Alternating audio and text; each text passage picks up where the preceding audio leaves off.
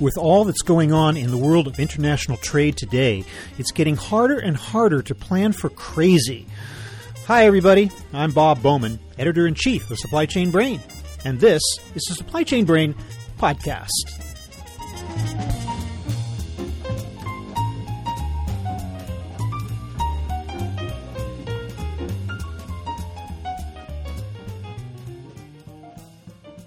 Global trade has never been an especially stable affair, tied up as it is with shifting economic trends and struggles for supremacy between the big trading powers.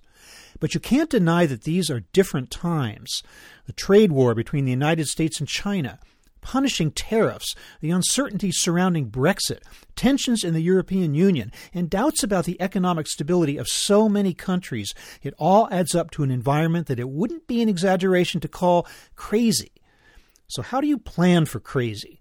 That's what I'm talking about today with Sue Welch, CEO of Bamboo Rose, who returns to the podcast to discuss how traders can weather these extraordinary times. It's getting tougher for companies to manage their costs in this uncertain time, but there are steps they can take to anticipate future trends and stay sane in a world that's become, well, decidedly crazy. So here is my conversation with Sue Welch.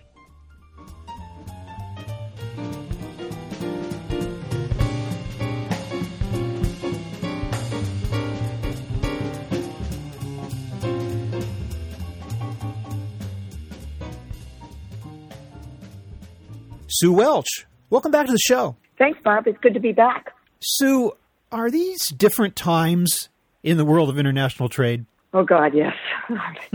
It's a very, obviously, chaotic, confusing time. It's hard to plan. That's why we keep saying you can't plan for crazy, and it's just crazy times right now. Why? What's going on? I mean, to risk asking the obvious question, give me your view of just what's making things crazy right now. Well, I think certainly the tariffs are the lead story on that as far as crazy. But it's not just the tariffs. It's just the lack of the ability to plan and anticipate because it's chaotic. It's kind of spur of the moment or based on a tweet coming out. And that's really difficult for businesses to keep turning around and having to readjust their plans as far as where they're going to source things, what the price of the products are going to be, what the landed cost will be, how do they readdress some of their products to either avert or reduce the impact of the tariffs. So all of this is just causing a lot of chaos in international trade. And it isn't just limited to China. There are tariffs in other countries coming out that are also causing problems for businesses in the U.S. Would it be safe to say that the old methods of planning don't work anymore? They don't. They don't, simply because you've got to be so responsive. In today's world, you can't respond fast enough if you're waiting for information to come into you, and then you've got to constantly notify your partners. I think a big part is everybody's trying to get on the same page as quickly as possible, so when new information comes out, the different entities or different organizations being impacted by it can start making the right moves without waiting for somebody else to tell them what the impact could be. So the question becomes, how do you plan for crazy? You don't just throw up your hands and say, well, I give up, everything's unpredictable, we're not even going to try.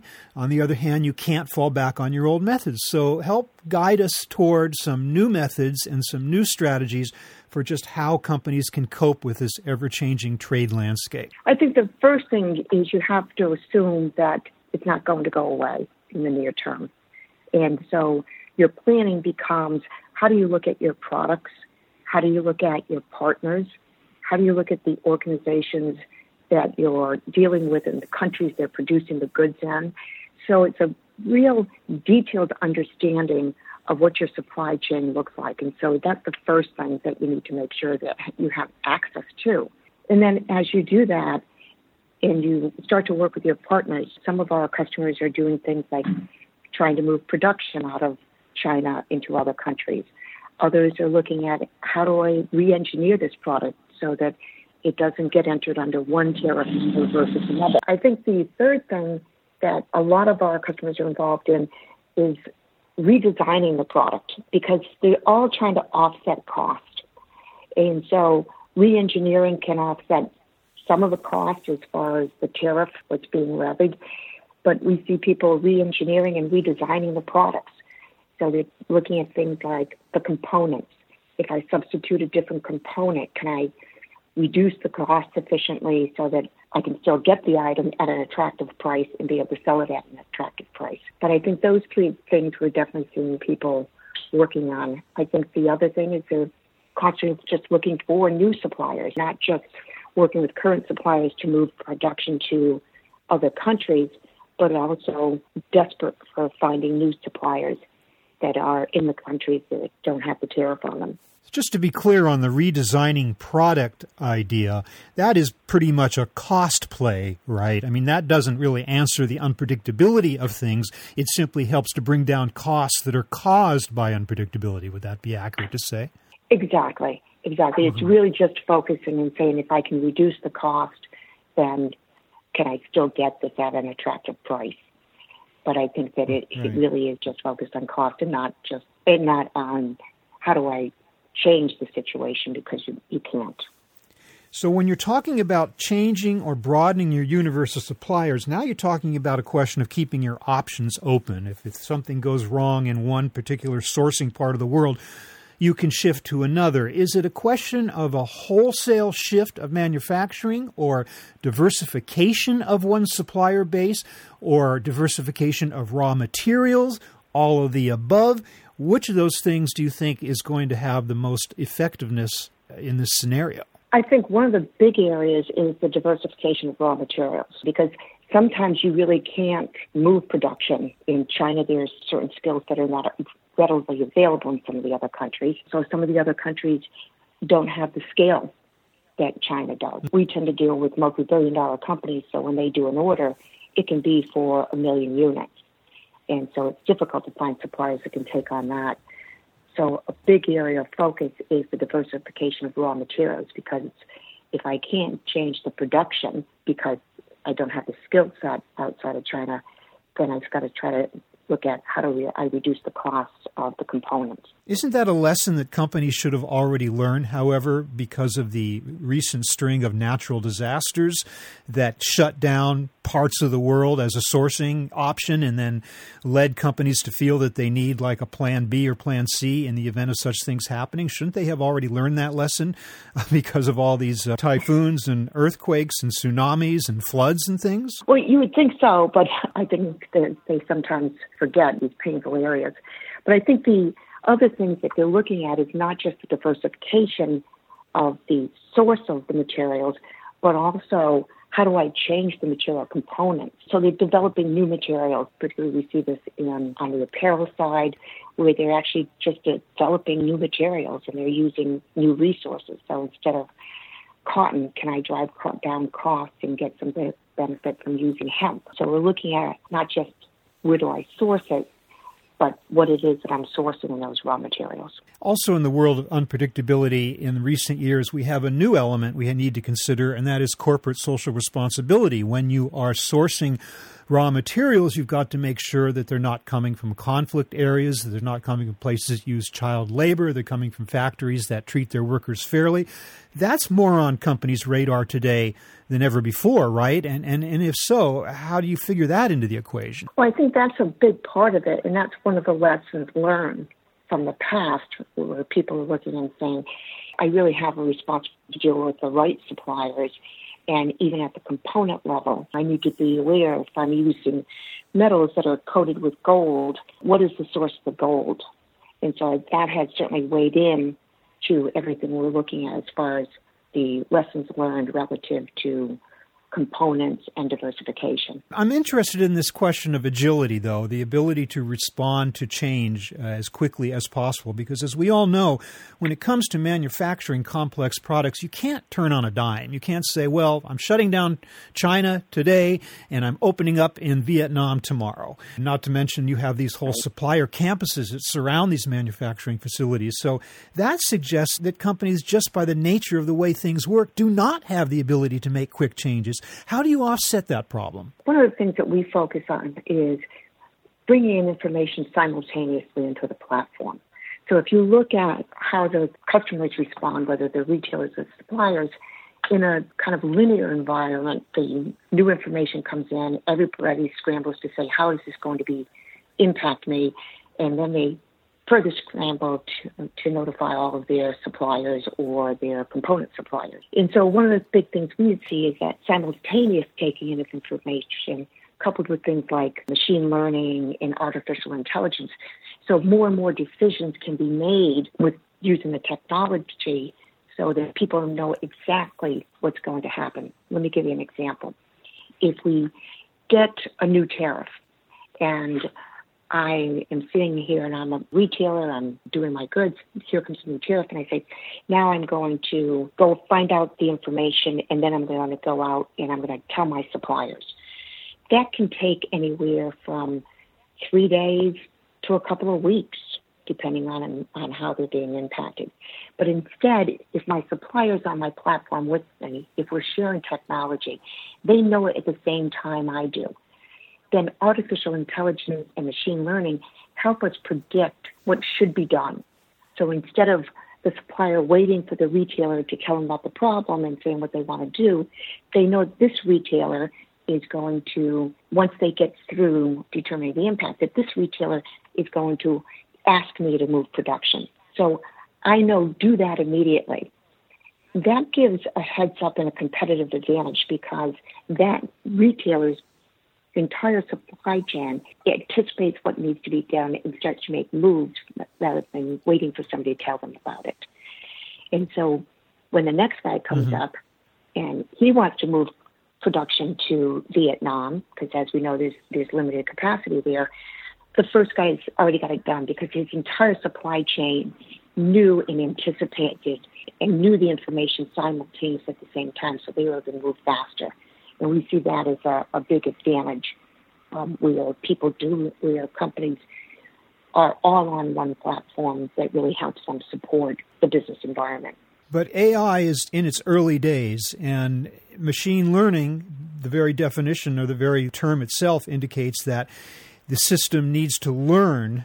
It needs to get a sense of past experience, just like people for that matter, in order to react to the present, saying, well, this is what happened last time. I know this happened last time, so we're going to act now in accordance with that. So it's going to take a while for AI to get mature enough so that it has that whole body of knowledge of the past at its fingertips, virtual, of course, before it can make such decisions? It would if you were starting from scratch.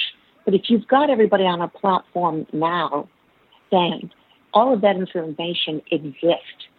And then it's a matter of applying. So we selectively apply things like machine learning and AI to the information we see on the platform because everybody's on it. You've got your retailers, your suppliers, your inspection companies, your carriers, your freight forwarders, your banks, your component suppliers. Because everybody's there, you've got all the information that you now can start to apply the AI and machine learning to determine the patterns of behavior and when those patterns of behavior happen. And so that makes it a little bit easier. We're not looking and saying we've got to start from scratch to build up all the data that we now can start to apply these new technology tools to. That data exists. It's now a matter of saying, what do we want to have happen first? Do you see any kind of a serious move toward reshoring back to the United States? Not serious, but we do see it as far as being able to do things like testing product. We don't see it coming back, particularly in the retail environment, because you don't have the infrastructure. What you just alluded to, you don't have the campuses and you don't have the infrastructure and the factories to produce these goods. But we do see things like a lot of our customers are now testing with nearshoring. So they're saying, all right, I'm going to do limited quantities, and then based on those limited quantities, I'll commit to the greater quantity. And that the U.S. manufacturing environment can handle. Just to get back real quickly for a moment to the question of cost, all of this definitely means some higher costs, and of course you're proposing strategies to help offset them.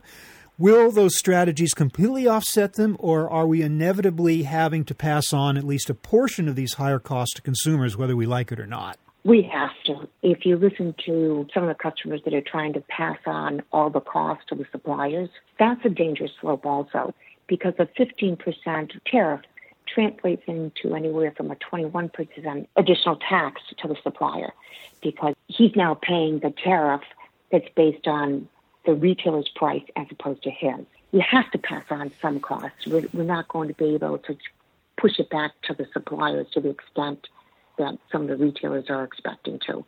Or you're going to have to expect that you're going to get a reduction in quality or delivery. Whatever it is, it's going to cause disruptions.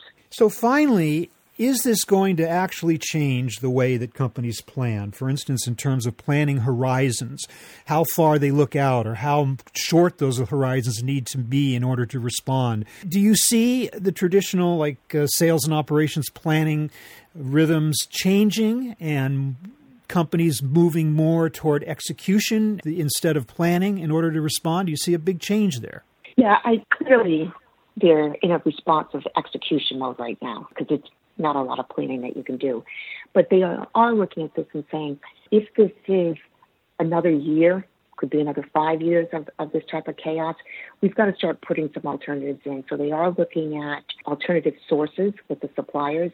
They're moving production out of China to some of the other countries. But then I think the fear there is they say, could we have the same problem in some of these other countries if there's any political situation that's going to impact them, and all of a sudden we get tariffs in some of the countries we're moving to, and we're seeing some early signs of that. But I think they are planning more. They are taking more of a long-term perspective, and everybody's looking saying we just can't be that dependent upon China.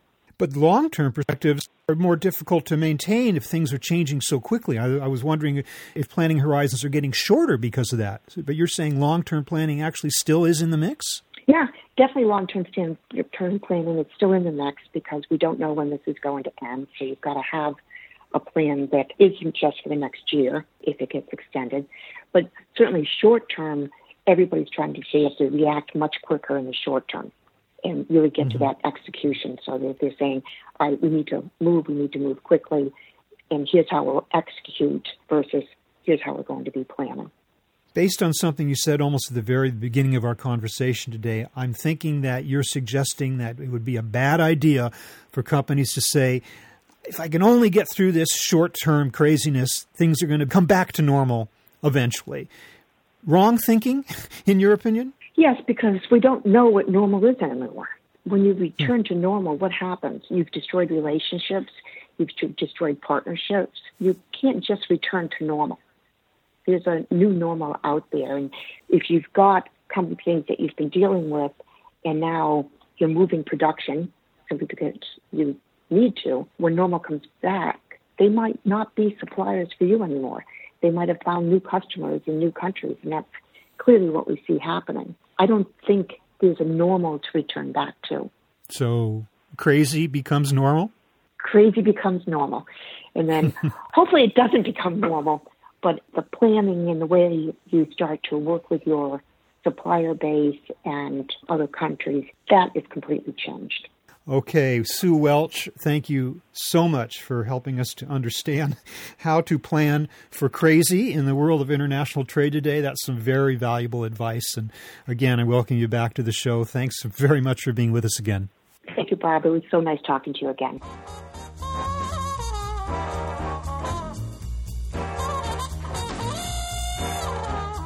That was my conversation with Sue Welch of Bamboo Rose, talking about how companies can survive crazy times in the world of international trade. We're online at www.supplychainbrain.com, where we post a new episode of this podcast for streaming or downloading every Friday. You can also read my Think Tank blog, watch thousands of videos, and access all of our other content, including the digital edition of our magazine. Look for us on Facebook and LinkedIn. Follow us on Twitter @SCBrain. You can also download or subscribe to the podcast on Apple Podcasts. Got any comments or suggestions on this or any episode? Email me at rbowman@supplychainbrain.com. See you next time.